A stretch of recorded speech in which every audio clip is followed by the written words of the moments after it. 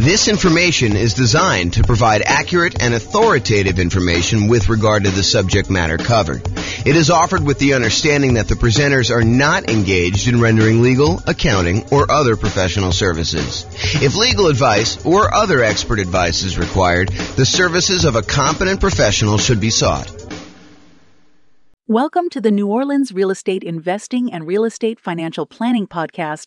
Learn all about investing in real estate in New Orleans, Louisiana, with a combination of real estate financial planning and modeling with numbers specific to New Orleans. Plus, syndicated, more generalized recordings of live and pre-recorded real estate investing classes, not all of them specific to New Orleans. Be sure to stay tuned after the podcast for a message from our sponsors. All right, so quick turn and flipping properties. Really basic definition here. We're buying properties, we're adding value in some form or another, and then we're going to resell the properties. And it's usually as quickly as possible, although there's some variations where we slow them down. So adding value, before I get too far into this, I want to kind of classify this a little bit more. So I think a lot of people are familiar with this idea, buying a property, going in, putting a new roof on or putting new carpet in, updating the kitchen, adding bathrooms, rehabbing the bathrooms, those types of things. But adding value doesn't always have to be that. And I'll even go off on another tangent for a second here. There was a period of time, many years ago now, where I used to cater to fix and flip investors. That was like my niche. I was a real estate broker, and that was my main strategy, is I would cater to real estate investors. And I'll tell you a little bit more of the story, because tonight would be the night to do it. Most real estate brokers, they work this way. They go and they kind of do marketing in order to find clients. The client comes in, they say, hey, listen, I'd like to buy a property that has this kind of characteristics. And then the real estate agent would go try to find those properties, go show them those properties, help them write a contract on that property, and then help shepherd them through being under contract to closing. I was like, fix and flip deals are much harder to find, especially in a hot market. They're a lot trickier to do, and I'm not going to work that way. What I would rather do is I would use skills in order to find properties that are hiding in plain sight and more unusual fix and flip opportunities, or more fix and flip opportunities, or doing marketing in order to find off-market fix and flip opportunities for clients. And so instead of a real estate agent who would go and say, okay, you're going to hire me, we're going to have a buyer's agent agreement, and then I'm going to go help you do this, I said, that's not how I'm going to work, because those guys get paid when they close on a deal. What I said to them is, look, what you're going to do is you're going to write me a check up front. You're going to pay me a retainer. And from the retainer, I'm going to charge you hourly for the work that I do in order to find you fix and flip deals. And I'm going to analyze the MLS for undervalued properties and show you opportunities that you probably didn't know existed. But I'm going to charge you hourly for that. When you eventually do go buy a property, and I don't do this anymore, by the way, but when you go do and finally do buy a property, and you use me to buy the property, whether it's on the market, inside the MLS or outside the MLS, then I will earn a commission on that. And any money that you paid in up to that point, I will credit you back. So it's not like you paid any more. It's not like you paid, $10,000 plus the retainer and hourly. You basically paid the same fee, except because a lot of people say they want to do fix and flips and then they don't close, or there's a lot of work involved in doing fix and flips up front, that sometimes you get to the point where they're like, sorry, I wasted your time, but I'm no longer interested, things have changed, or whatever they're doing. I was like, I'm not doing it that way. So I would actually help people do this, and I'd find those strategies that way. And one of the reasons I tell you this is, one of the secret things that I found with properties is a lot of people they look for very distressed properties that need a lot of work, that are smoke damage or water damage, or they got mold, or they got asbestos, or they had meth in them, or something like that. There were some other ones that were hiding in plain sight. And the best way I could describe this, as one example, this isn't the only way to do it, but one example of this was grandma's property. So you'd go find a property that was in a 30-year-old neighborhood that was in perfect grandma condition. It was like you walked in and it was like pristine 1980. Everything looked brand new. There was plastic runners on the ground where grandma decided she didn't want to walk on the carpet, so she would do that. She would never use the kitchen. Everything looked exactly perfect. But it was really outdated. And so a lot of times those properties were fix and flip opportunities where you could go in and you could update things that was 1980s grandma into modern day stuff, and there was a big enough spread where you could make those work. And so they were sort of unusual fix and flip opportunities that not everyone was thinking of. And that was one of the examples that we would use. Because I would take, I'm not going to go off on too much tangent, but I would download all the data from the MLS, and then we would actually run analysis on them in order to find properties that had below normal price per square foot, or we would look at what the taxes were and try to find undervalued properties that way. So there are a bunch of different things we were doing that way. So I guess what I'm trying to say is adding value isn't always what you immediately think of when you think of fix and flip. It could be these more unusual grandma type properties as one example, or it could be a liquidity issue where someone needs to sell very quickly and they're willing to sell at a big enough discount, but you could almost put it on the market as is and sell it for a higher price. And the only reason that they were willing to sell it for you wasn't that there was anything wrong with the property. You didn't need to add value and you didn't need to go in and fix stuff up. It was you were adding value by adding liquidity to the marketplace. Does that make sense? That it's not always just swinging the hammer, or replacing carpet, doing kitchens, doing upgrades. Make sense, everybody? Okay, cool. So typically, we're buying properties, adding value in some form or another, then we're reselling properties, and it is primarily used as a means of generating income. We'll have a slide here in a second where we talk about real estate investing versus real estate entrepreneurship, and this is a real estate entrepreneurship type activity. You're in the business related to real estate. You're someone who's going in and you're trying to find deals, do labor, whether it's yours or managing someone else doing the hammer swinging, carpet replacing, upgrading kitchens, or managing someone, or doing it yourself, or managing someone. And so you're in the business. It's an entrepreneurship activity. So it's a job. You're getting paid to do this labor. So realize if this is like the class that you want to do, this is the strategy you want to do, that you are really looking at a job. This is not like a passive wealth building strategy like a lot of the other ones we've taught so far, like buy and hold, or nomad, or house hacking, or things of that nature. Make sense, everybody? Okay, cool. I run a really informal class. If you got questions, go ahead and interrupt. I probably will ask you to use the microphone, and Rachel has volunteered to be the microphone runner tonight. She told me earlier that she said, I would love to do that job. So, yeah, because you're going to ask a lot of questions anyway. All right, so exceptions. So I'm going to go over what I think is a generalized way of doing fix flip, kind of quick turning properties. But there's all these weird exceptions, and there's no way I could cover every single one of them. So, if you come to me and you say, but what about this, James? Yeah, I'm sure there's some exceptions to that, and feel free to bring them up if you want to. But this is not the only way to think about it, but I've tried to think about it from a pretty comprehensive way, and I've tried to do it in a more most common sort of way rather than these really obscure cases, okay? And also, beware, just because you think that you don't think there's a chance that X can happen doesn't mean that it won't happen. So this is designed to be like a starting point discussion to help you make better investing decisions on your own with additional knowledge, but make sure you do your own research. Do not rely on me solely as your kind of like business person who taught you how to do this. All right. Quick turn and flipping variations. So I listed out what I consider to be the 4 major quick turning, flipping kind of like strategies, variations on this strategy. So there's the most traditional one. That's buying a property, adding value, and reselling as quickly as possible. A lot of times you'll go in, you'll get a hard money loan, you'll do rehab on the property, you'll upgrade the kitchen, replace flooring, and then you'll immediately put it up to sell with the intention of making a profit from doing all that. But then there's 3 other ones as well. So I classify another one as live-in flips.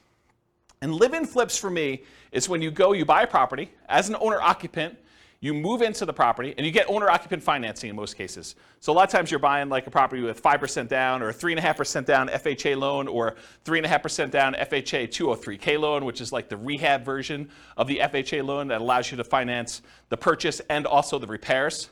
Or the conventional version of that, there's a conventional 5% down rehab loan as well. Or you do like a USDA nothing down loan, or a VA loan with nothing down, and you buy a property with the intention of, over the next year or so, doing your fix-up on the property with the intention of, after a year, selling it. That's what a live-in flip is to me. You move in the property, do the fix-up while you live in the property, often you're doing work in your spare time. This is like a second job. That's really what it is. After you get done with your regular job, you come home and you start fixing up the property. There's a variation on this, and I call it the 2-year tax advantage live-in flips, or slow flips. So the first live-in flip is like you're doing it at a reasonable time. Technically when you get the loan for an owner-occupant, you agree to live in the property for a year. So it's going to be hard for you to do it faster than a year. And there's an incentive, a tax incentive for you to wait a year. And that if you wait more than a year, you have long-term capital gains on any gain you had on the property. So it's a 15% tax rate usually, unless you're in some weird tax situation, but usually a 15% tax rate for after a year's point for doing the gain on that. But sometimes you'll say, hey, listen, I want to go and buy a property and I want to live in it 2 out of the last 5 years because I don't want to pay any taxes, any capital gain taxes on the sale. And so you buy a property very similar to the regular live and flip, except you move in with the intention of staying there 2 years. And the reason you do that is instead of having to pay that 15% capital gains tax rate after you've lived there for a year, you decide if you wait another year, then I can do it and not pay any tax on the gain at all. Okay, so that's one of the reasons why you do that. And then the final one, it's a variation on the regular flip. So the traditional flip, you're buying a property, usually getting hard money loan or paying cash or something like that, and then you're doing the fix up and then you're reselling it. With the partnership flip, you're going to partner with the seller. So instead of you going and getting hard money loan or some other type of financing, you go to the seller and say, look, Mr. Seller, your house needs some updating and I can get you more than what you would net if you partnered with me and do this.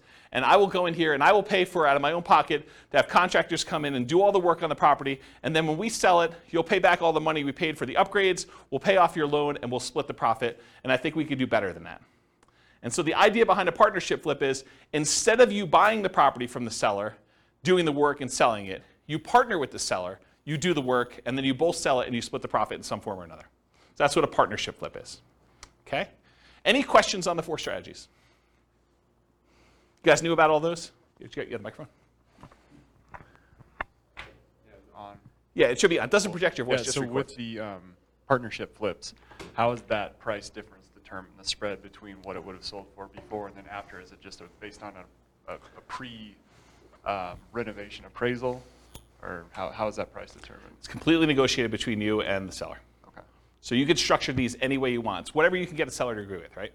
So I don't think a lot of times you're talking about, this is what you would have gotten, although maybe that's part of your presentation. This is what you would have gotten if you hire a real estate agent. It's going to be 6%, and most buyers are going to come in. They're going to negotiate the price down, and so you got another 2 or 3% that way, and you got your share closing costs. And so by the time everything's said and done, you're talking at a 13% discount from where you thought you were going to be.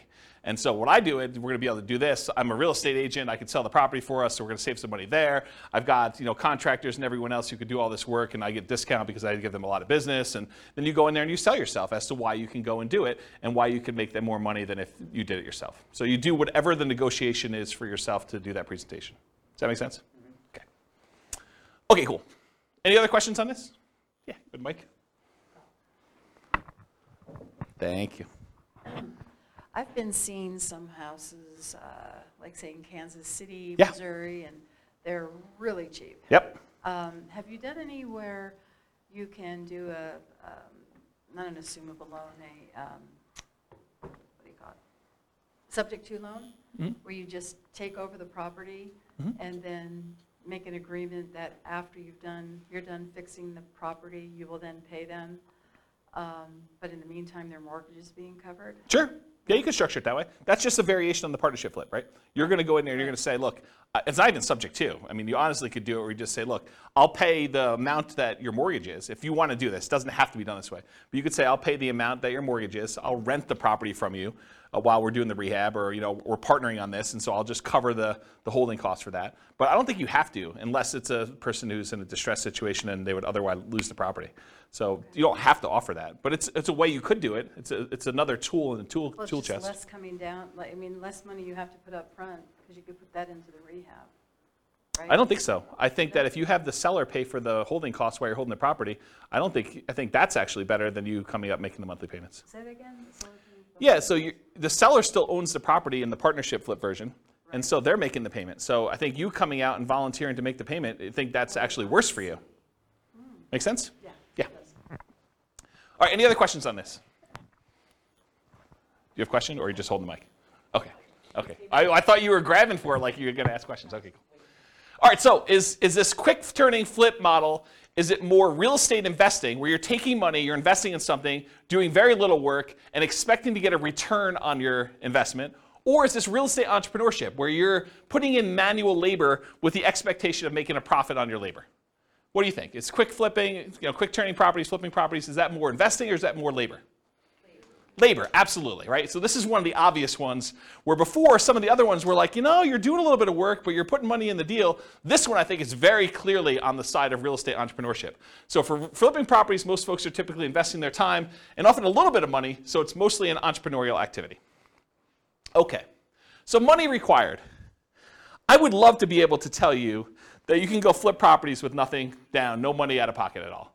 I think that while that can happen, it's really, really hard to do, okay?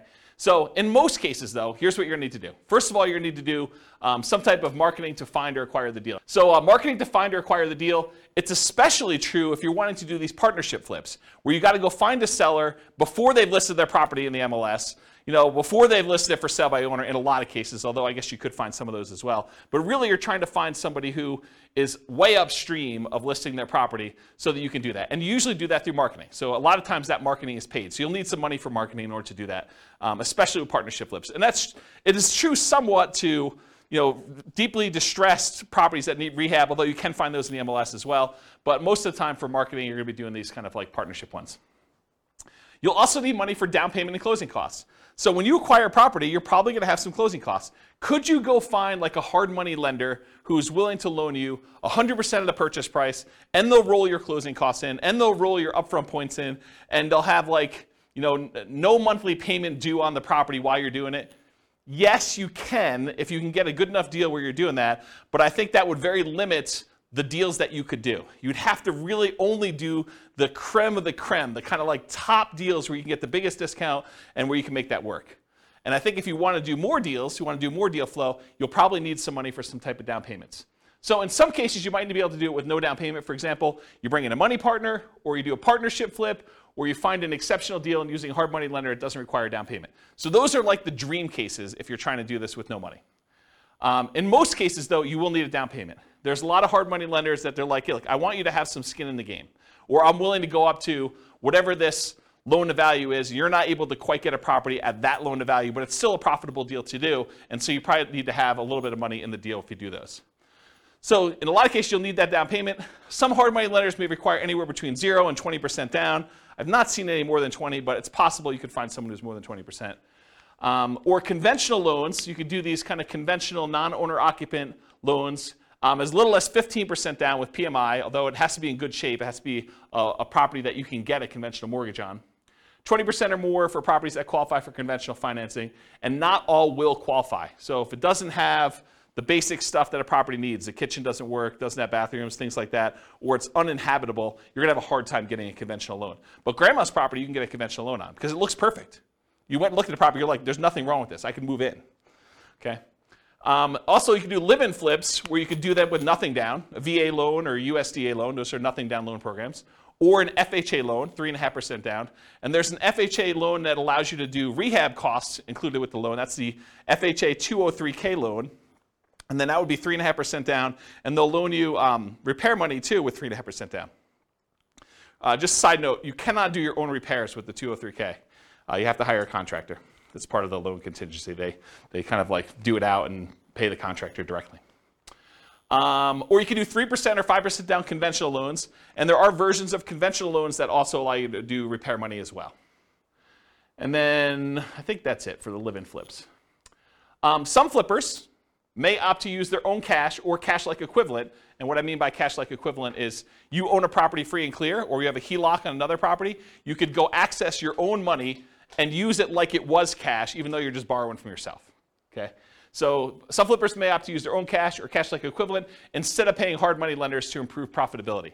So instead of you paying the hard money lender 7, 8, 9, 10, 11, 15, 20%, whatever they're charging you plus points, you could decide, hey, look, instead of paying them that, I'm going to get paid that because I'm going to use my own cash and I'll save that money, and so it just adds to my overall profitability.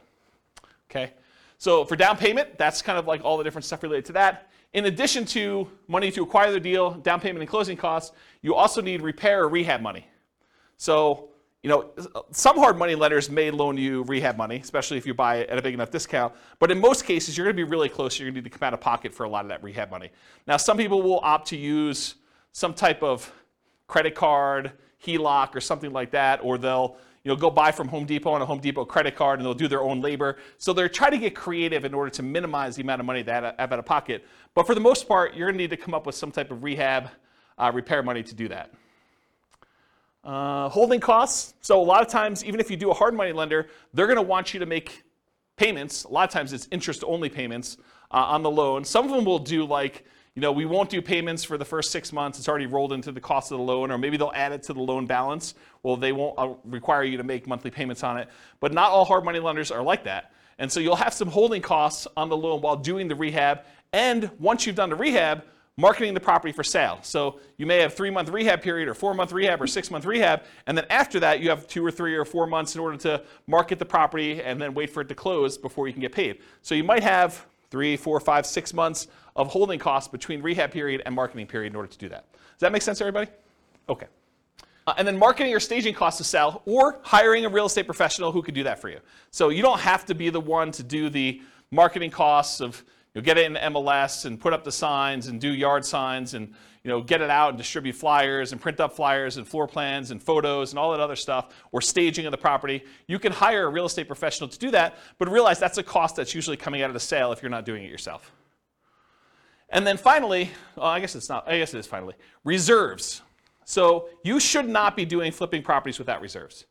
I don't know how many clients, like top-notch professional flippers, that they get into a property thinking the rehab's going to be $20,000, $30,000, $50,000, and ultimately find out that it's 2 times that. They thought that they knew what they were getting into. They get in the house and they find out a whole bunch of things that they didn't know about, and they're unwilling to sell a product that they know has problems and that they didn't fix. And so you need to have reserves to take care of those things. And you probably need to have reserves if this thing takes a lot longer than you thought it was going to take. You buy in a property and you thought rehab is going to be 3 months, and that you're going to be out in 3 months, and it's not under contract by 3 months, and so you got to hold it for 6 months or whatever it is. So you need to have reserves, just like you do with any other strategy. But I think a lot of people do not think about reserves when they think about money required to do these. So in an ideal world, can you do this with $0? Maybe. I think that's hard to do.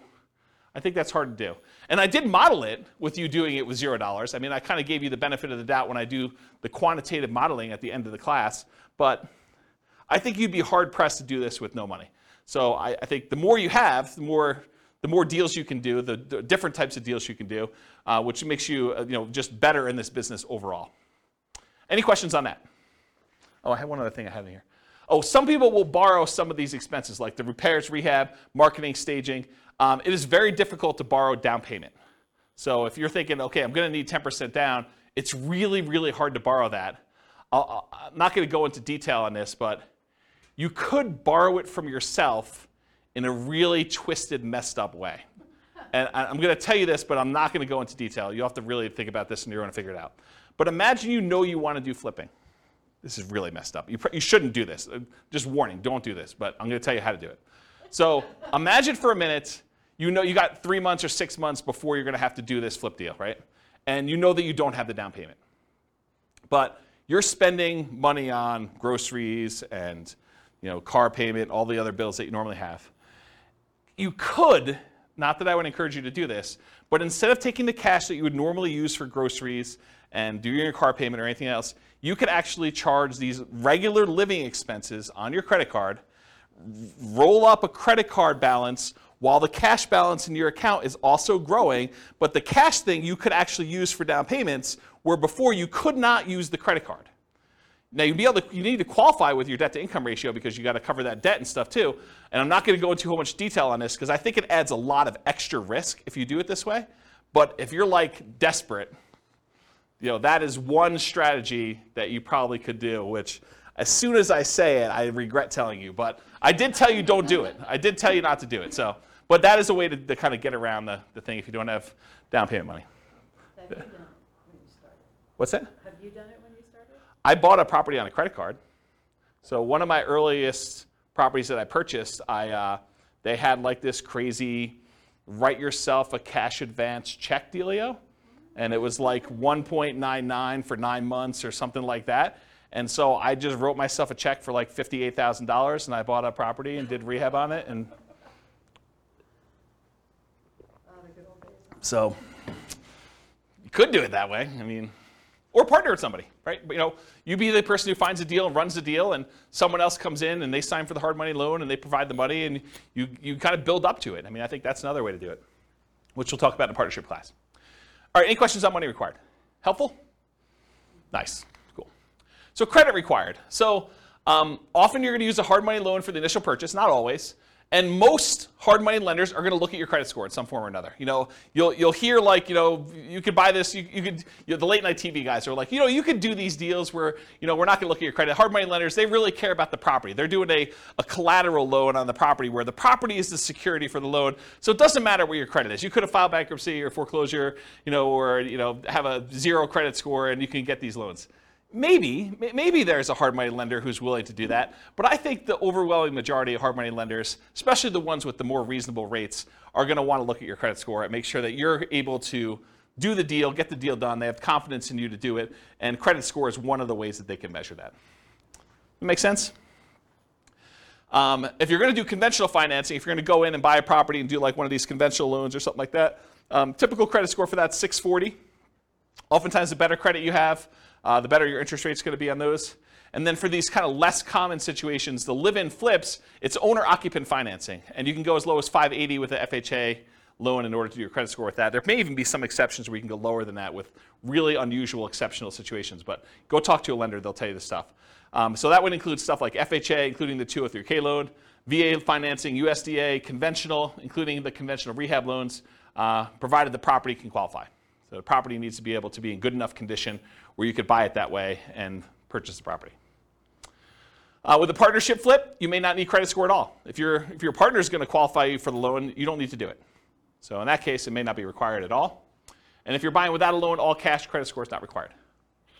And realize, just because I wrote these numbers up here, you can't go to your lender and say, James told me that it was this number. You need to ask them what the qualification is for their loan products at that time, because they may change. Loans are changing right now a lot. In case you didn't hear the news, interest rates rose by 0.75% today. So another big jump today. All right, any questions on credit required? Sweet. Skills required. So the primary skills required for flipping properties are, number one, you got to be able to find deals. Got to be able to find deals. That's a skill that's required.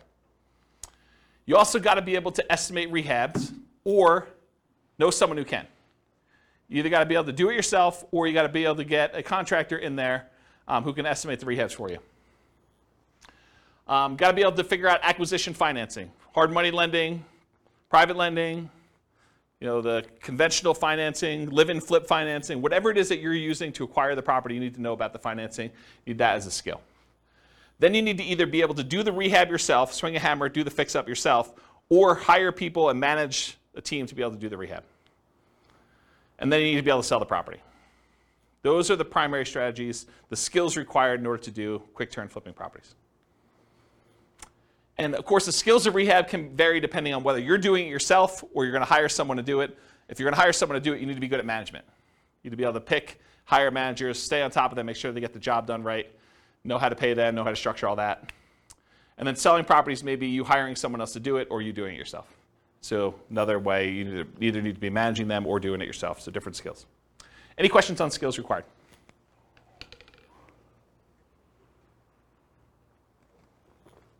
All right, stability. So flipping properties is very actively stable. I finally looked up the guy's name, for those that came to other classes and you're like, James, you should know his name. Shane Parrish from Farnham Street came out with a blog post where he talked about this concept of something being actively stable or passively stable. And I went and I re-looked at the blog post just so I could do it. And the example he used was a boat. If you have a boat and you don't do anything, the boat is just kind of like naturally stable. Just sits there, floats, bounces around a little bit. But if you're not actively doing something, it's not like you're going to drown. But a jet fighter is something that is actively stable, where if you're not actually actively using the controls, you're going to die. So real estate investing, when I kind of thought about this, I was like, oh, this kind of applies to real estate investing in a weird way. I think real estate investing overall is actively stable in general. If you don't do anything with your property, eventually you'll lose your property if you don't pay taxes on it. But there's variations. There's like a spectrum inside real estate investing. For example, if you go get a interest-only loan that has a balloon at the end, If you don't do something about the balloon at the end, that's worse than if you have a 30-year amortizing loan that's going to pay itself off over 30 years. That is less actively stable than a interest-only loan with a balloon. So on the spectrum of, is this like a more active thing where you have to really pay attention to it, or if it's more passive, even though it's active because it's real estate in general, I think that flipping properties is more active. It is on the far end of you having to be actively engaged with the property almost daily until the job is done and the property is sold. Maybe a little bit less while the property is for sale, but definitely while you're rehabbing the property, you're managing that team. Unless you really have a good team in place and you could trust those guys. But for the most part, you're on top of that. That's definitely a significant job. Okay, any questions on stability? Cool. So scalability. Is flipping properties going to make you Elon Musk rich? Probably not, right? It's not super scalable. I mean, there's some advantages to it because you can get big chunks of money, but it's not like wealth building. And I got a really good slide. I think it's the second to last slide tonight, where I talk to you and I compare how much money you make buying a rental property versus how much money you make flipping properties. And it's an interesting comparison. I'll kind of show you that. But as far as scalability goes, flipping properties, it's often limited to deal flow. You got to find good enough deals where you can buy them at a discount, put in the value, and then resell them. So from that perspective, it's harder to scale. It usually slows down your acquisition speed. It can be done with a relatively small amount of capital that can usually be reused after a deal. So you go in there, you put up some money, put up some rehab money. In most cases, you're getting all that money back, and so you could reuse it on the next deal that you do. So from that way, it is scalable, right? Because it's not like you need to dump 20% into a property and leave it there as you do with like buy and hold properties. So you could reuse the money and kind of keep cycling it in through. Since it requires a lot of manual labor, it's typically not considered a scaling wealth building strategy directly, but many people will use the profit from their fix and flip deals in order to acquire long-term wealth with rental properties or nomad or house hacking or whatever in parallel. So they'll go ahead and use money from their flips in order to fund down payments for doing other strategies. Does that make sense? Okay. Any questions on scalability? Cool. Risk exposure. So I think flipping properties has a medium risk rating. And for those that watched, so those that were here for other classes, you're like, James, does your risk rating ever change off medium? Turns out Burr was high last week. So you'll see that when you see the podcast episode. But so a lot of these are medium. And there are different reasons why this one's medium too, because flipping is different risks than I think that buy and hold, nomad, and house hacking had. And it shares, one of the reasons Burr had so much risk is it combines both the strategies. It's got all the risk of doing rehab in it, and then it's got all the risk of doing buy and hold because it's both strategies. And so that's one of the reasons why it's high. It's got twice as much. So for risk tonight though, for flipping properties, fix and flips, there's rehab risks. So you're going to do your rehab on a property, and a hurricane hits, doesn't hit your property, but the price of lumber triples. Well, that's an additional risk. Or your contractors get all pulled off to do another project, or you expected to do a rehab in the kitchen. Once you kind of pull the kitchen out, you realize there's mold, and now you got to do mold remediation in the property. Or you happen to test for meth because after you buy the property, you are talking to the neighbor like, I'm finally glad someone bought that meth house, and that those meth dealers are no longer here. And you're like, what? So, I mean, there's stuff like that happens. So you have all the rehab risks, although that could happen with anything. Interest rate risk for your buyers while rehabbing. So imagine you bought a rehab property, and you were getting ready to put it on the market about 2 months ago, and interest rates just went through the roof then. So now it's much, much harder for you to sell your property because there's an interest rate risk for your buyers while you were doing your rehab. Price decline during rehab risk. So sometimes markets turn. There was a market was going a certain way, and then all of a sudden it shifted, and now it's much harder for you to sell, or the prices started to go down. And you're holding the property thinking, I can do better, and the market's kind of dropping out as you're holding on. And maybe you should have accepted that $5,000 discounted offer that you got the first day, because that was your best offer, because now the price is $20,000 below where you were. So there's stuff like that happens. And for longer flips, like 2-year slow flips, this is an extended, it might be called an additional price decline during ownership risk, because while you're holding the property for 2 years, it's possible the market changes or interest rates change or things like that, and prices drop pretty considerably during that period of time.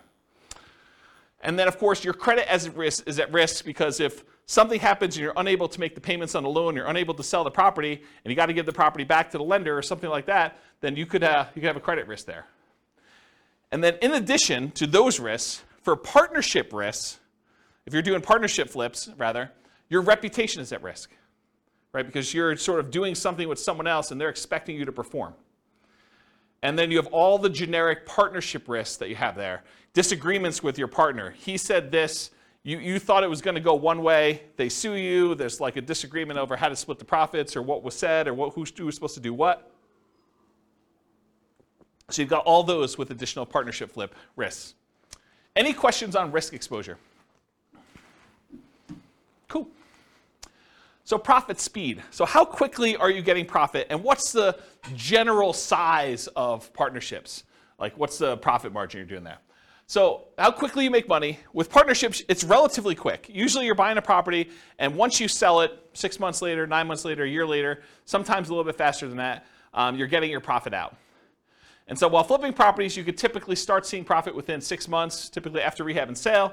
You may capture some natural appreciation. If you're holding the property and the market's going up like it's been going up the last year, 15% a year, whatever it's been going crazy up, you get to capture this sort of natural appreciation while you're holding the property and you're rehabbing. It's going to sell for more than you originally thought because the market's going up while you did this. And I will tell you, some flippers actually will factor that into their offer.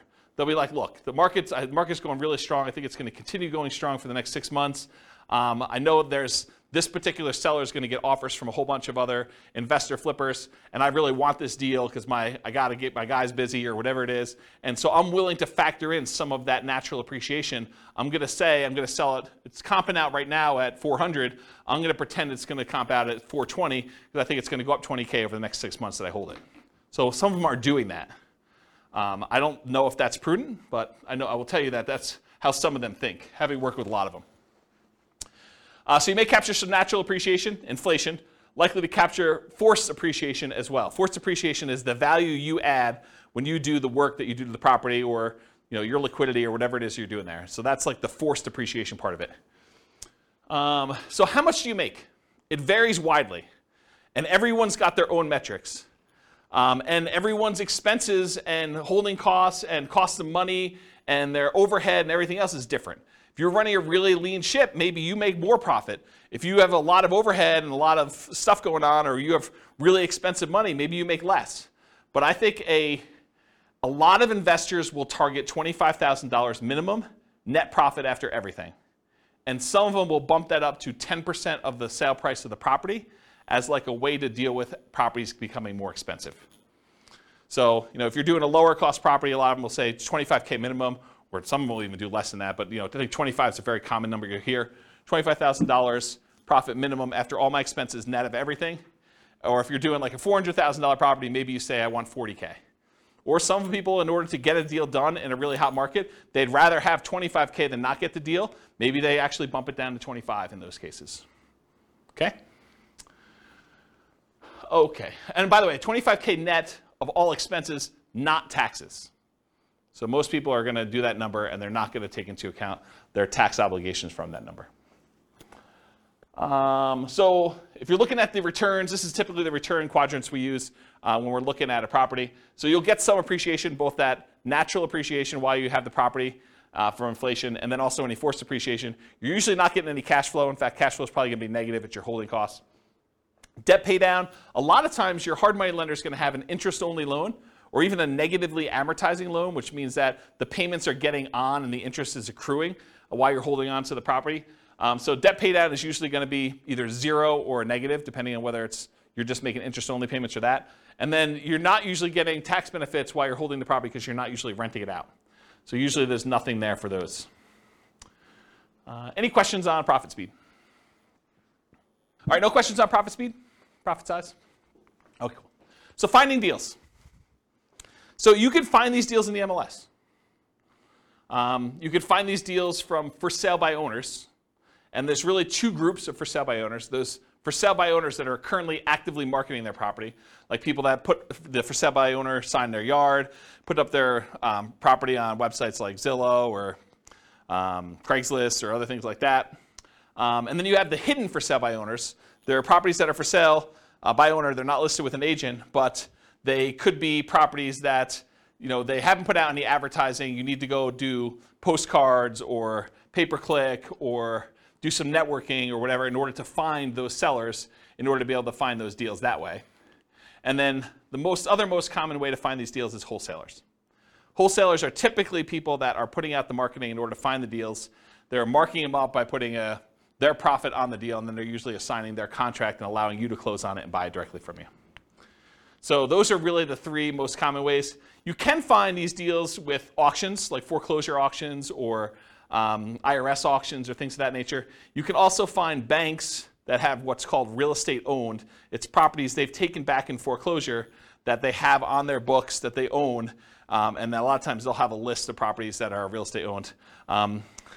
You got to find the right bank that's got real estate owned. It's a pretty small list, and I think most of them are not doing this right now. But I mean, there's probably some banks that still have real estate owned, especially as the number of foreclosures increase. Right now, the number of foreclosures is like at all-time lows. And then finally, tax liens, tax deeds, and tax sales. You sometimes can find a deal that way. Any questions on finding deals? All right, cool. So searching for fixer-upper deals in the MLS. So I'll just give you a couple hints about how to find these. There's lots of different ways to do it. But one of the ways is to search for these types of terms like handyman special, the word handyman, the word special, the word fixer, the word fix, the word TLC, the words needs work, mold, asbestos, and I would do all the different wrong spellings of asbestos, because I know you guys have a hard time spelling it, and real estate agents do too. So just do lots of variations on that. Damage, fire, smoke, water damage, all those types of words in order to try to find these inside the MLS. And you're going to come up with a lot of false positives, right? Like you're going to do a search for fire, and it's going to say, backyard fire pit. And that's not really what you're looking for, right? You're looking for fire damage or something like that. But you'd rather get the false positive and be able to say, okay, I'm going to pass on this, than to miss one that really had fire damage. Or meth. I don't think meth's on there. That's another one. What's that? Will they put that in there? It's a meth house? Sometimes. Yeah, you're supposed to disclose. Yeah, the question was, will they put in there that it's a meth house? Yeah, if they have meth and it has not been remediated, they're supposed to disclose that to you. So yeah, putting it in there definitely could come up with some properties. Quick question, if they don't disclose it, and you purchase it, can you sue them because they didn't disclose it? It's a big deal. Yeah, so I'll say it for the mic. So the question was, if you buy the property and they didn't disclose it to you, can you sue them? You could sue anyone for any reason, right? I mean, so yes, you can sue them. Now you got to go prove that they knew. So good luck with that. If they really did know and it was obvious and there was evidence of it, they tried to have it remediated, or they were the ones that did the meth themselves, and you could prove that somehow. I mean, yes, you could probably do that. So here in northern Colorado, I'll kind of go off topic here for a minute. Here in northern Colorado, if somebody has a house that was contaminated with meth, and they do remediate it to the state level, they do not then need to disclose anymore that it once was contaminated with meth. And it says so right in the contract. So just realize that if the property did have meth, it was remediated to the state standards, they no longer need to disclose that it had meth at one point, which I'm not sure I personally would like to live in a house, even if it was remediated, that had meth at one point. Okay. I'll add one more thing to this. It's not on the slide, but so I was reminded of this when I was telling you the story at the beginning of the class, which I didn't really intend to tell you, but I guess I did anyway. So one of the other things we would do is I looked at all the different ways. One of the things that I did, where do I start the story? One of the things I did to try to find fix and flip deals is I went through and I looked at, I don't know, whatever it was, 20 years of MLS data, and I looked for pairs of transactions. So somewhere where a property was purchased in the MLS, and within 6 months later, that property was sold again. And so then I would go find, okay, this was a pair of transactions for the exact same address. And so I'd find that pair, and then I would have what I refer to as the fix and flip, the pre-fix and flip house, and then the post-fix and flip house. And I could do a whole bunch of data analysis on that. I can go look at, what's the spread, like how long were the properties listed for, how long they stayed on the market, what the typical discount was when they made an offer on the first one, what the typical premium or discount was when they resold the property, how long it took to resell. So I can look at a whole bunch of data. But one of the things I wanted to do, now that I had these fix and flip pairs, I wanted to go look at all the initial transactions and try to find out ways that I might be able to identify those that were not obvious. And one of the things that came out of this, it wasn't the only thing, but it was a pretty strongly correlated thing, and that was the ratio of the list price of the house, what they were trying to sell it for, and what the taxes were on the property.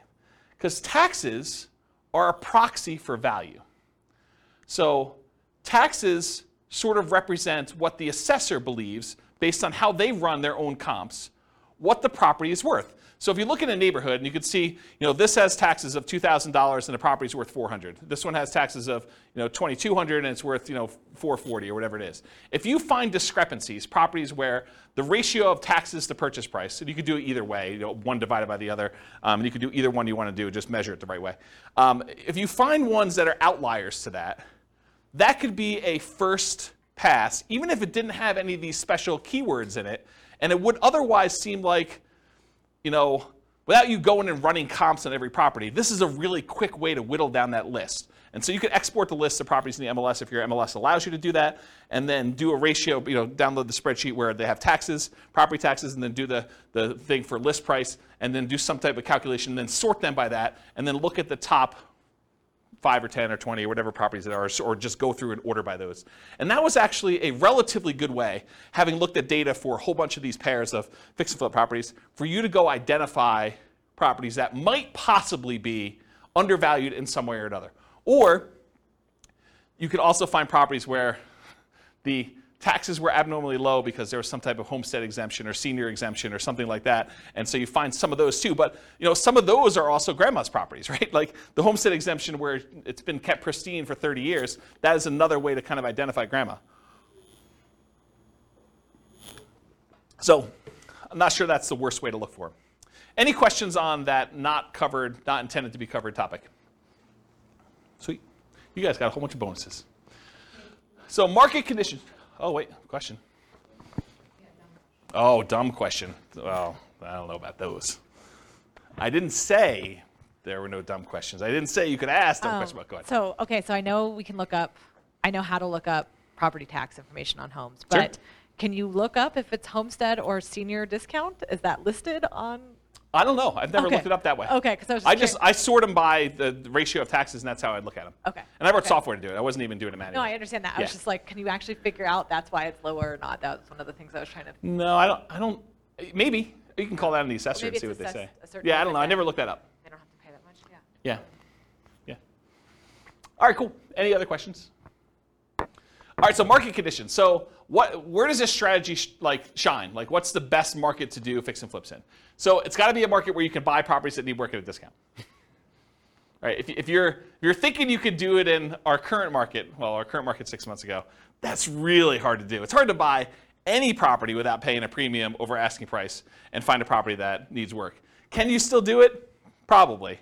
There's exceptions to every rule, as I said, but it's much harder to do that. If you want to do any type of volume or scale, it's tricky to do. There are other markets that are much easier to find distressed properties that you could do fix and flip with. The other warning I'll add about this is sometimes the reason you can get very distressed properties at a big discount is because it'd be really, really hard to sell them even if they were fixed up. So I think you want to find properties that you could both buy them at a discount and that you see ones that have been fixed up that are actually selling in that neighborhood and at a decent price. You got to look at the comps of what you could sell for in order to make sure you can determine those. All right, so ideal market conditions where you can buy properties that need work at a discount, value add opportunities in some form, and then markets with strong demand. You definitely need some demand in order to do it. It's not enough to buy it at a discount. You also need to be able to sell it in a reasonable time for a reasonable price. It is challenging in low buyer demand markets. It's also challenging in very high buyer demand markets where it's hard to get a discount on anything. Any questions on that? Very cool. Accessibility or availability of deals. These can be hard deals to find. Not as hard as BRRRR properties. BRRRR properties are harder to find than fix up. Why? Anyone know? Because BRRRR properties, you need to both find a property that would qualify as a fixer-upper, but then it also has to be an amazing rental after you buy it and do the refi. So those are even harder to find. Fixer-uppers, you could buy properties that wouldn't be good rentals and sell those. So they can be hard to find, although slightly easier than Burr, I told you that. Watch out for strong availability. Might mean that it can be harder to sell in a reasonable time. And some markets are much easier than others. Harder, but you might be able to invest in remote markets to find these deals.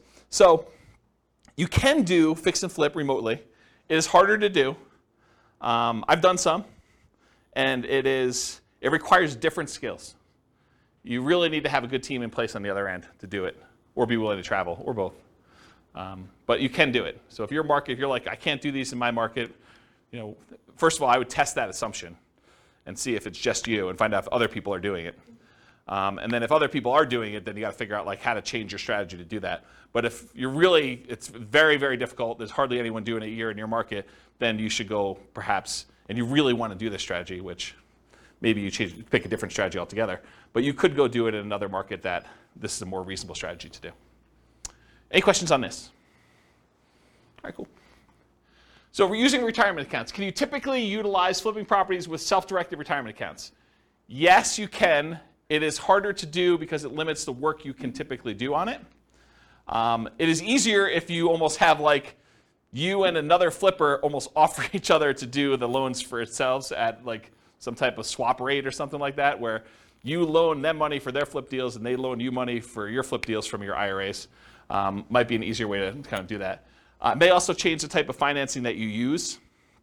So might be harder for you to do certain types of loans by doing it that way. And I think I covered all that. Any questions on financing? Yeah, I want to give Mike to take it back. Thank you. But if you were able to do them through there, theoretically, wouldn't you not have to pay any tax? Depends on... Or deferred? Yeah, it depends on your structure of your retirement account. I'd have to think it through. This is not my area of expertise. But yeah, I think you would have... Yeah, if you did it inside the account, all the money had to go back into the account. I think that goes into whatever the status that money already had. So if you're going to pay tax when you pull it out, it would be taxed at that point. If it was tax-free when you pull it out like a Roth, then I think it would be like that too. There's some other weird rules too, like if you're financing stuff within there, if you're using this for down payments, there's a whole bunch of additional rules, and like I don't understand this stuff that well, but like UBITs and things like that I'm just not familiar with. So you'll need to get some professional guidance on that one. It's harder to do, much harder to do than doing it with someone else's IRA. You can use someone else's IRA real easy. Okay? Yeah. Any questions? Cool. So quantitative analysis. Now we're going to get into numbers, just right at a time. So flipping properties is a job. I want to point that out at the very beginning because financially, this thing shows up like extra income in our modeling.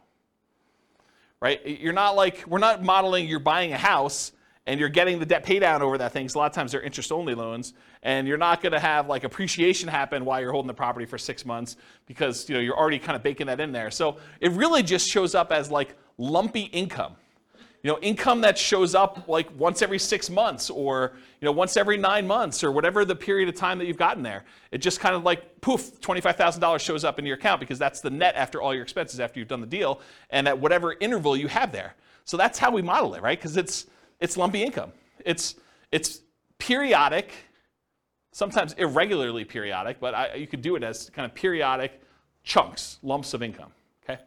So the other thing that's hard is when we compare flipping properties to all the other strategies we've covered so far, like buy and hold or nomad or house hacking, it's already an unfair comparison because in one case, you're working a regular 40-hour-a-week job. Maybe you're kind of like leasing a property once every year or something like that to do the work. But with this, you've got like second job hours. So I'm kind of comparing one where you're not doing second job hours and you've got all this leisure time, and this other one where you're working a second job completely in order to do this, right? And so it's automatically an unfair advantage to kind of compare them, and you'll see why.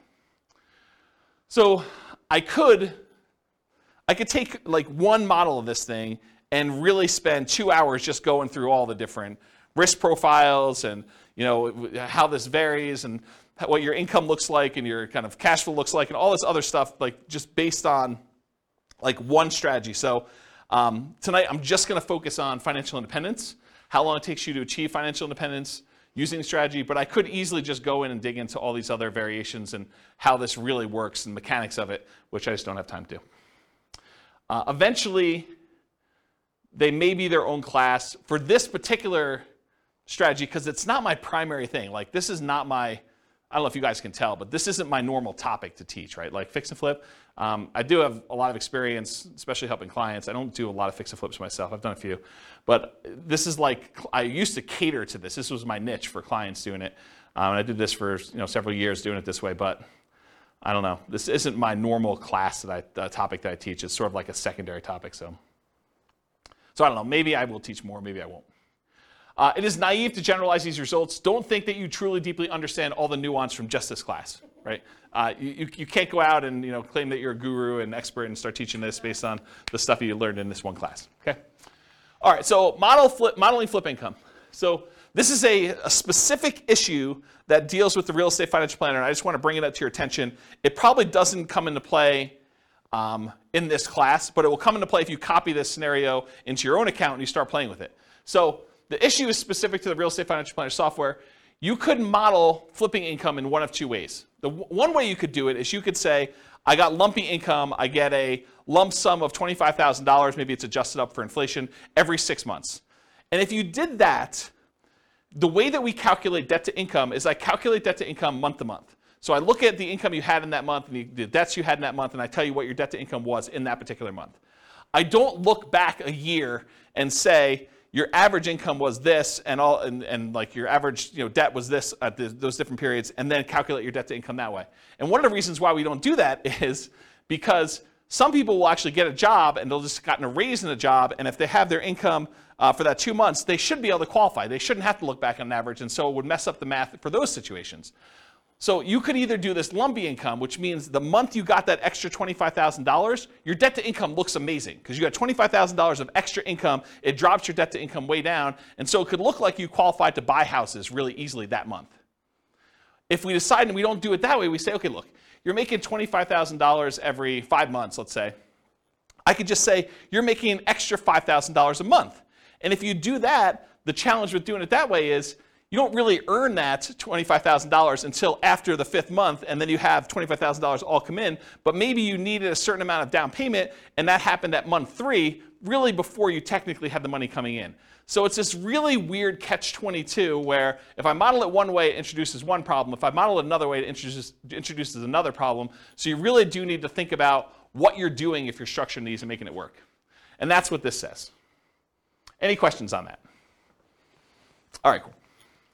So we're going to try to find out someone doing flipping, how long it takes them to achieve financial independence, and we're going to compare it to a lot of the other classes we've done, like buy and hold and house hacking and nomad and BRRRR and those types of things, and we're going to compare that. So in order to do that, I think it's fair for me to define for you what financial independence is mathematically. So financial independence is when you have enough income coming in from your investments to support your lifestyle. So in this case, for the example we're going to do tonight, they need $5,000 a month in order to support their lifestyle. And $5,000 a month gets adjusted up with inflation. So it's $5,000 when they begin, but 10 years from now, it's whatever that is, $8,000, $9,000. So what are the investments, and how do we calculate those to see if they meet that $5,000 per month income coming in? Well, there's 3 different major sources of money coming in that we count. The first one is any passive income they have.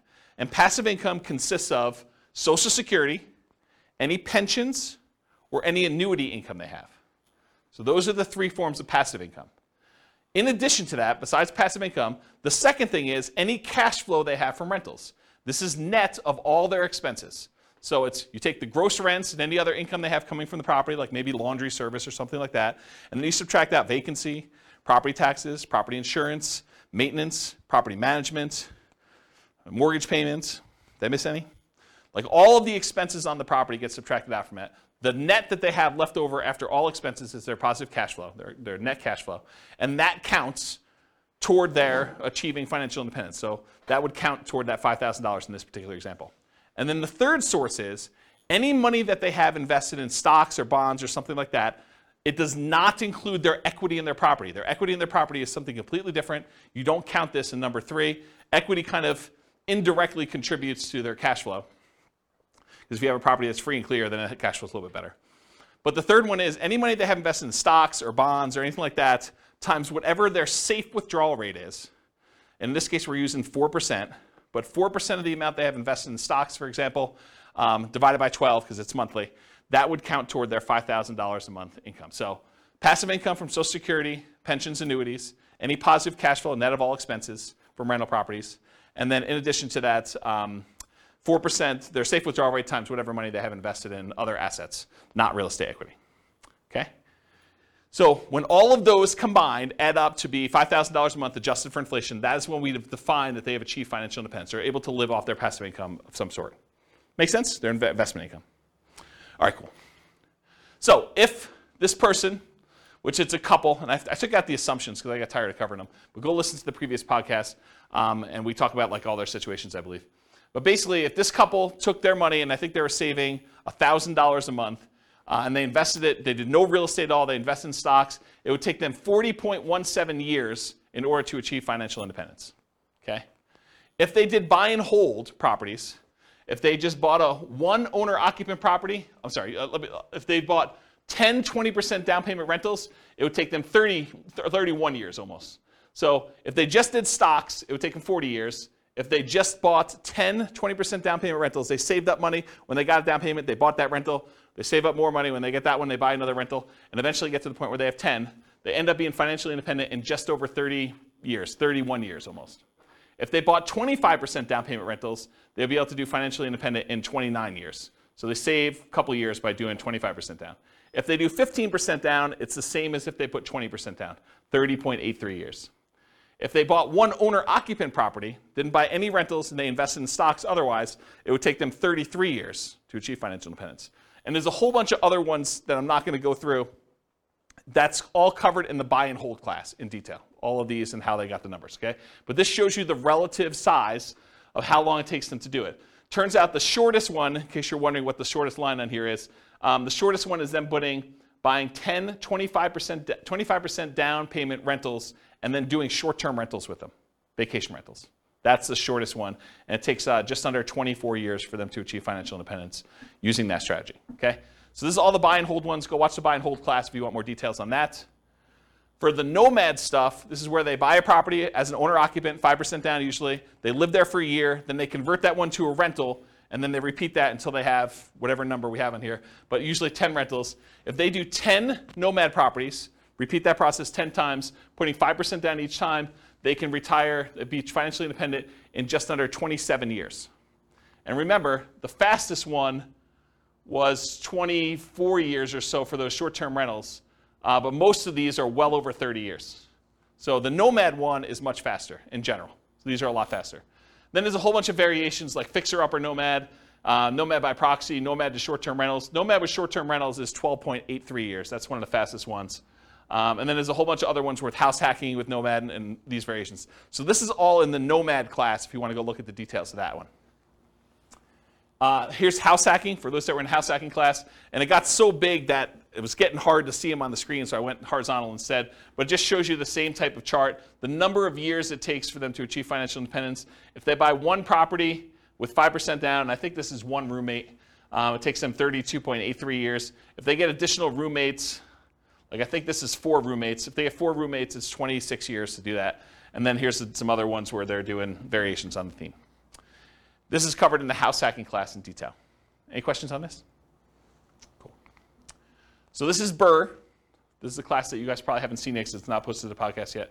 But BRRRR, if you are able to pull all of your money out when you do BRRRR, it's under 12 years. This is buying 10 BRRRR properties. If you can leave 5% in the deal, if you're not able to pull all your money out, you have to leave 5% in there. It's almost 17 years.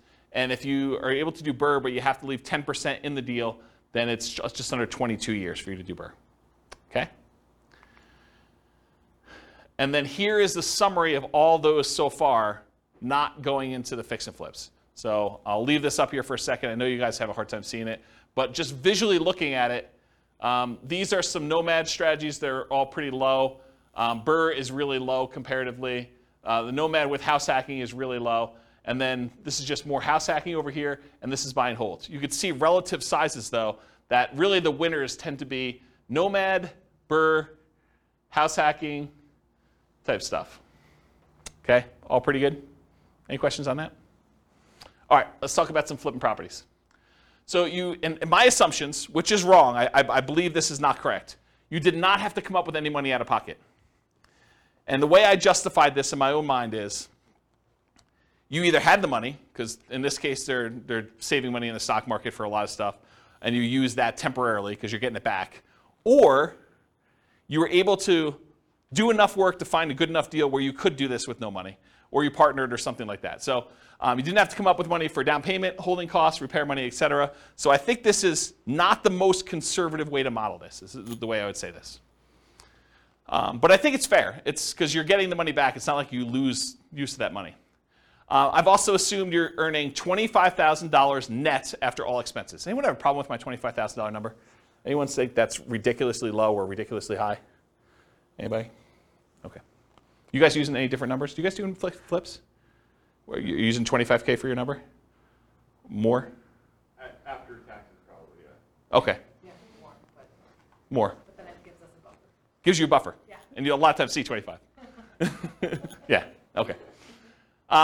So basically it's 25. And so the amount adjusts up with inflation over time so that 25K 10 years from now is more than 25K.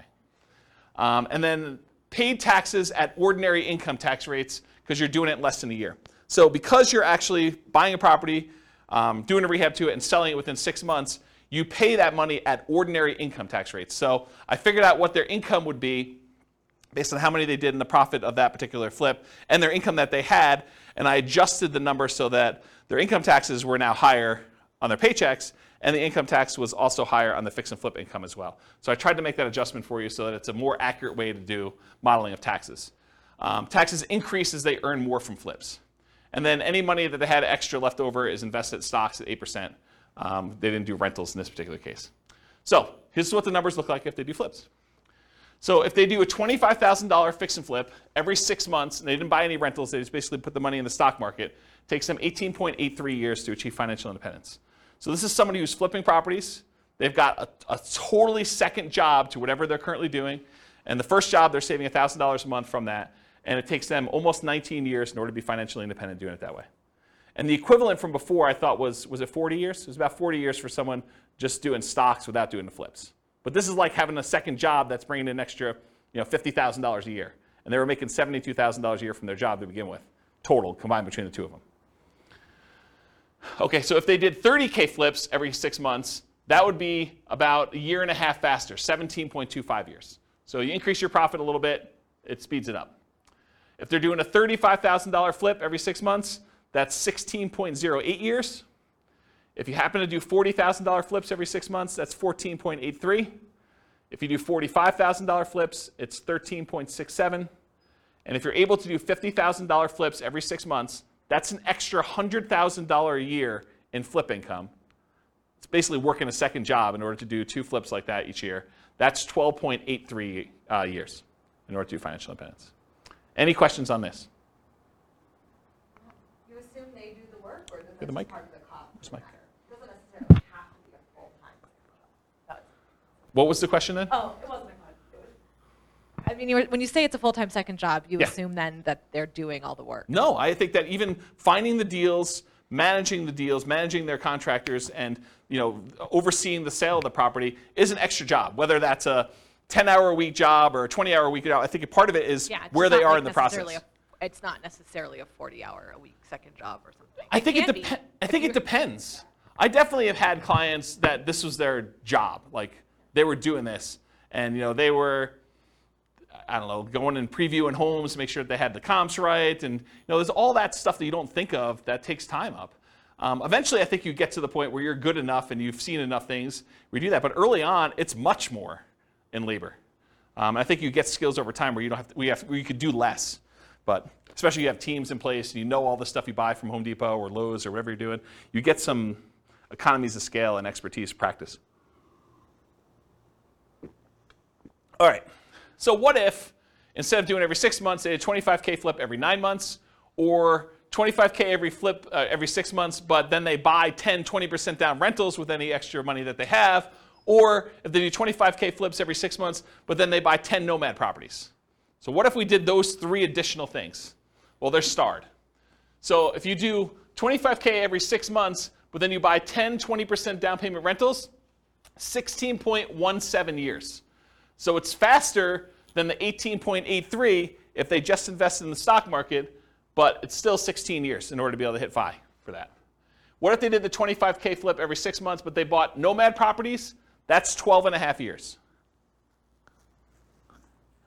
And remember, in our modeling, their flip income goes away once they reach financial independence. They no longer have to flip after 12 and a half years. So they stop. Okay? So 12 and a half years if they do the 25K flip every 6 months, and then they buy 10 Nomad properties. And then if this is they do flips every 9 months, it's 22.83 years if they do that. Versus if they did it every 6 months, it's 18.83. So it's 4 years longer if they only do one every 9 months instead of one every 6 months. Any questions on this? Just as an aside, because you guys have seen several of these classes already, at least some of you have. Do you like this format where we do like qualitative and then we go into quantitative? You guys like that? Okay. All right. Any other questions on this? Okay, cool. Let's talk about live-in flips. So if you're doing a flip, if you live in the property or otherwise, but if you do a flip and it's less than a year, you pay taxes at your regular income tax rate.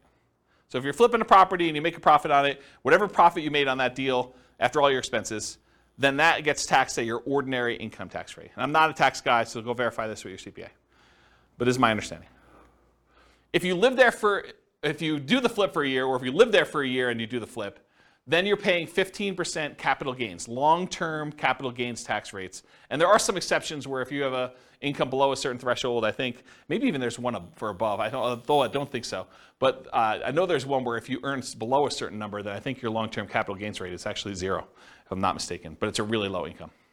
But otherwise, if it's over a year, in most cases, it's going to be a 15% long-term capital gains rate tax rate. So you could save you a little bit of money on taxes if you wait over a year when you're doing your flips. Although I'm not sure that's incentive enough for you to do shorter ones, and I'll show you that here in a second. If you hold the property for 2 years and you live in the property, this is if you live in a property for 2 out of the last 5 years, then up to certain limits, and there are limits on this. You can't do this with $5 million properties or $5 million gains. I guess it's not the price of the property, it's the gain amount.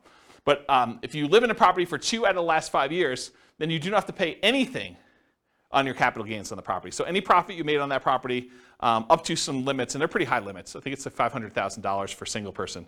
Does anyone know what the number is? I think it's $500,000 for a single person. I think if you're married, it's even more than that. But that's the amount of gain you get for 2 out of the last 5 years. And then you don't pay any capital gains tax at all on that.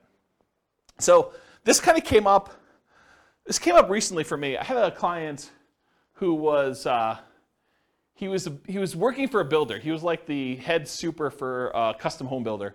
And his builder owner, the owner of the company, did this strategy where he would buy a house, he'd build a house for himself, build it at a big discount. He'd move in, he'd live there for 2 years, and then he would sell it and he would get to capture this gain by living there for 2 out of the last 5 years, and he'd be able to walk away with a big lump sum of money by doing this. And he would repeat the process. And he was trying to explain to this super that, hey, listen, if you want to have us build a house together, you could buy this house, move in, live there, get a discount, because you're helping to build it, and so you'd be able to buy it at this big discount, and then you'd be able to have this new construction house, and after living there 2 years, you do this.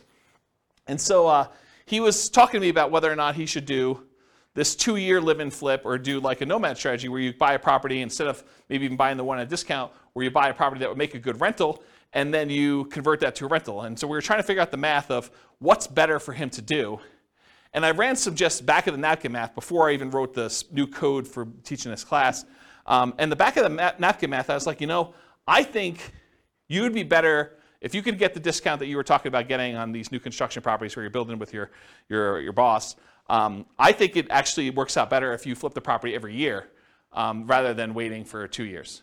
I think that you're overvaluing the tax incentive and that you would make more money if you flip twice as many than if you got the tax incentive of doing the one deal every 2 years. And I did some really rough math and I proved that to myself.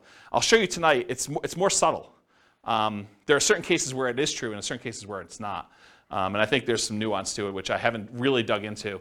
It's probably, although I'm probably not going to teach that class, but there probably is a class that one could teach on that topic alone, just going 2 hours on that nuance, but to be determined. So really what I want to tell you about this was, for live-in flips assumptions, this whole taxation thing about regular income tax rate versus 15% capital gains tax versus no capital gains tax if you lived there 2 out of the last 5 years is one of the things we're going to test here.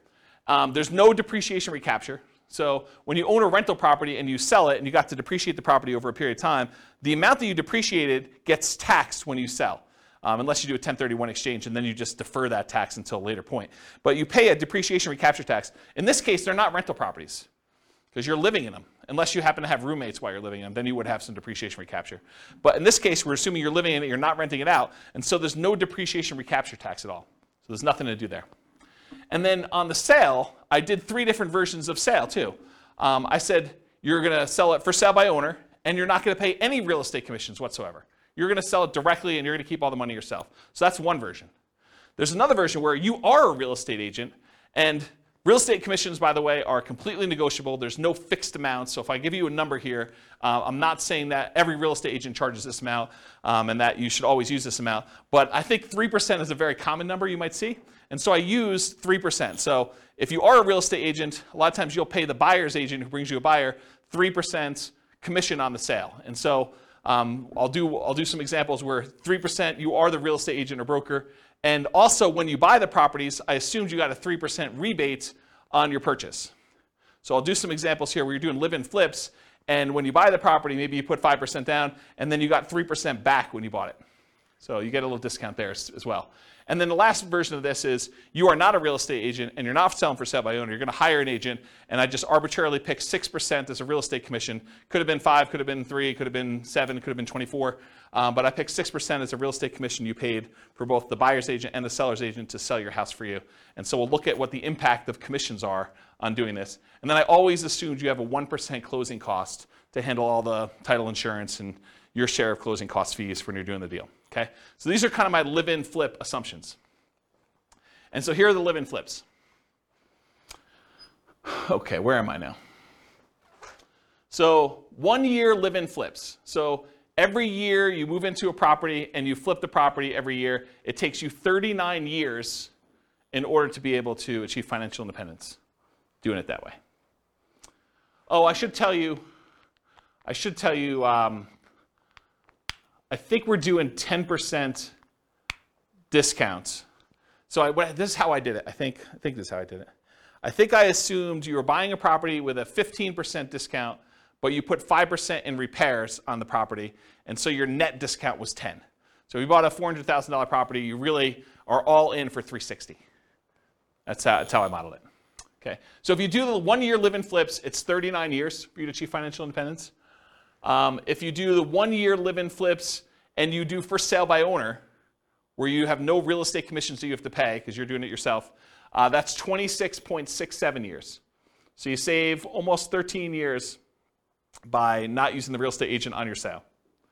If you do the 1 year live-in flip and you are a real estate agent, where you get a discount when you buy and you only have to pay half the commission when you sell, then it takes 1 year, well, about whatever that is, a little bit more than a half a year longer, 27.25 years than if you did it for sale by owner. But it's still faster than if you did and you had a real estate agent do your sales. Okay? And then here are the 2 year tax advantage flips. This is where you're going to live in it for 2 years out of the last 5, and you're going to do those deals. Same metrics, you're getting a 10% discount. But there's an increased depreciation because you're holding it for a longer period of time when you do it that way. And you have some debt pay down over that thing. But you do get that in the other ones too. They're just more frequent, right? So 2 year tax advantage live-in flips, 34.92 years, just under 35 years for doing that. Remember, if you did the 1 year one, it would have taken you 39 years. So this is one of those examples where I thought it was going to be the other way, but it turns out the 2 year one is tax advantaged. However, that's only if you are paying the real estate agent. If you have a real estate license or you're for sale by owning it, it is the other way, as you'll see here in a second. So 2 year tax advantage live and flip as an agent, 29.17 years. It's longer for you to do it that way than for you to not do it that way. and then 2 year for you to do the 2 year versus the 1 year, I should say. And then the 2 year tax advantage live-in flips where you do for sale by owner, exact same time, 29.17 years, which is longer. The 2 year flips, either as an agent or when you're doing for sale by owner, take longer than doing 1 year flips where you are also for sale by owner or an agent. If that makes sense. Okay? Any questions on this? You'll also notice live-in flips take a lot more time for you to be financially independent than doing the flips every 6 months and investing in stocks or buying rentals or buying nomads or whatever it is. And because I can, this is all of them on the same chart. And the flips are in this middle section because it's alphabetical. So like somewhere between here and here are the flips. So you can get an idea of relative size of how long it takes. Some of the like flipping ones are pretty aggressive, but remember, they're getting jobs. This is like a extra job for you to go do this if you're doing these flips and whatever. So it's like almost an unfair comparison time-wise. I don't remember where I was, but it was somewhere in this ballpark. And you can see some of the faster ones are these nomads and nomad with house hacking, and house hacking ones are kind of like the faster ones. Buy and hold, a little bit slower. And then the regular house hacking ones over here a little bit longer. Any questions on all of them? Not going to go into detail, but you can look at the chart at your leisure. Any questions? All right. This is the penultimate slide, second to last slide. And pause for dramatic effect. Take a drink too. While you're drinking, it would be funny if you could add a bar. It would. So otherwise, I have to repeat it. It'd be funny if you could add a bar on that of getting a minimum wage job for 20 hours a week. Extra? Yeah. Yeah. Compared to the... This is the tricky part, right? Like, you think that's a great idea, and I do think that's a good idea too, but everyone's like, well, I have this unique situation. I'd like to see you do this where I get $50 more in rent, or, I hire a property manager, because a lot of these are without a property manager, or like, because there's all sorts of variations, or, I'm going to not do 5% down for all of them. We're going to do 3.5% down. I'm going to buy a duplex first or a fourplex, and then I'm going to do my 5%. How does that vary? That's why there's so many different variations. I mean, this is literally why I've zero concern. I'm doing like Real Estate Financial Planner podcast where I take one of these scenarios, and each episode is me diving deep into like one, and then I go and I drill into like exactly what's happening, and I can compare it to like another scenario that was before and show you how it's better and how it's worse and stuff like that. I have zero concern that I'm ever going to run out of these, right? Because I think I'm on like buy and hold, like 25% down. And I've got all these to go with like all sorts of variations of doing this. And what happens if I make more? What happens if I make less? Property manager, not property manager. Stop working before I technically hit FI and see if I can coast in. And there's all sorts of weird stuff to do. Yeah, because I was just thinking, you said two flips a year every 6 months for 30 years. Yeah. Man, that's a lot of time. Right. I totally agree. Yeah, and we all know that house hacking is the equivalent of getting a side hustle, right? So you could do side hustle, go look at the house hacking ones. Those are kind of the equivalent, right? It's like getting a job but for $650. You could look at it that way. There's lots of weird ones. So. All right, so this slide. I used to have a very different version of this slide that I would teach. And the old version of the slide, I'll jump to the punchline, then I'll walk you through this one. The old version of this slide was, for every rental property you have, it's the equivalent of you doing a flip every year. So for every rental property you own, it's the equivalent amount of money that you would make from doing a flip every year. And I'm going to walk you through what I mean by this. So I just randomly took the properties we were buying in all these other scenarios, and I jumped to year 10, just to show you what year 10 numbers look like. So in year 10, the amount of money you make from appreciation on the rental, using a 3% appreciation rate, was about $15K. The amount of money you made in cash flow on that property, I think this is 20% down.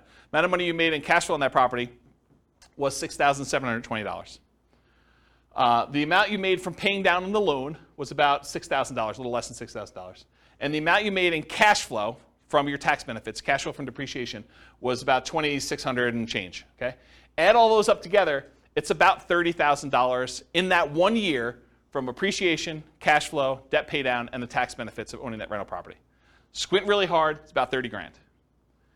If you do a 25K flip, About 10 years in the future, they're worth about $33,000 and change as your flip amount. So for every rental you own, it's very close to the amount you make in a flip over time.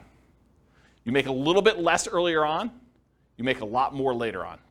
But if you look at the chart, if you did like a chart of what your flip would be, going through all these ones, and then you did a chart showing you what your profit, overall profit from these 4 areas for doing a rental property, they're very similar. Okay? And that's every year. This is every year. This is the appreciation in this 1 year. You know, do a $4,000, $400,000 property at 3%. It's like 12 grand, right? So yeah. And then cash flow, I mean, it's what it is.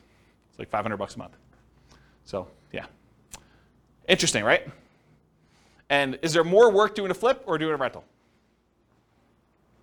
One of them kind of becomes, especially if you have a property manager, one becomes very passive and it just kind of like propels itself. So then when you have 10 rental properties, it's like doing 10 flips a year. Another way to think about that. Okay? Now, to be fair, like the counter argument is, but flips are all cash now money. They're all like the side, right? And when you do a rental property, this is cash later. Appreciation and debt pay down is equity in your property, which unless you do a cash out refinance or you sell the property, that's money being held and internally compounded for you for later. This money is now. With flips, all of it's this side. Right? All of it's cash now. That's the counter argument. But in some cases, you want to have, you know, tax optimized returns later, because you're not paying taxes on the appreciation except for property taxes, and you're not paying taxes on debt pay down except whatever you had to pay for the income you earned that paid for this, right? So this is tax deferred in a lot of ways, where all the income you have coming in from the flips is money you have to pay taxes on that year, unless you're doing something weird, like the 2-year deferred flip or something. Any questions on this puppy? Oh, you have, all right, so conclusions.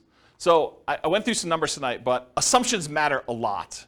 Like, you can't go and say, oh, I attended this class once and James said that this particular strategy is always the best.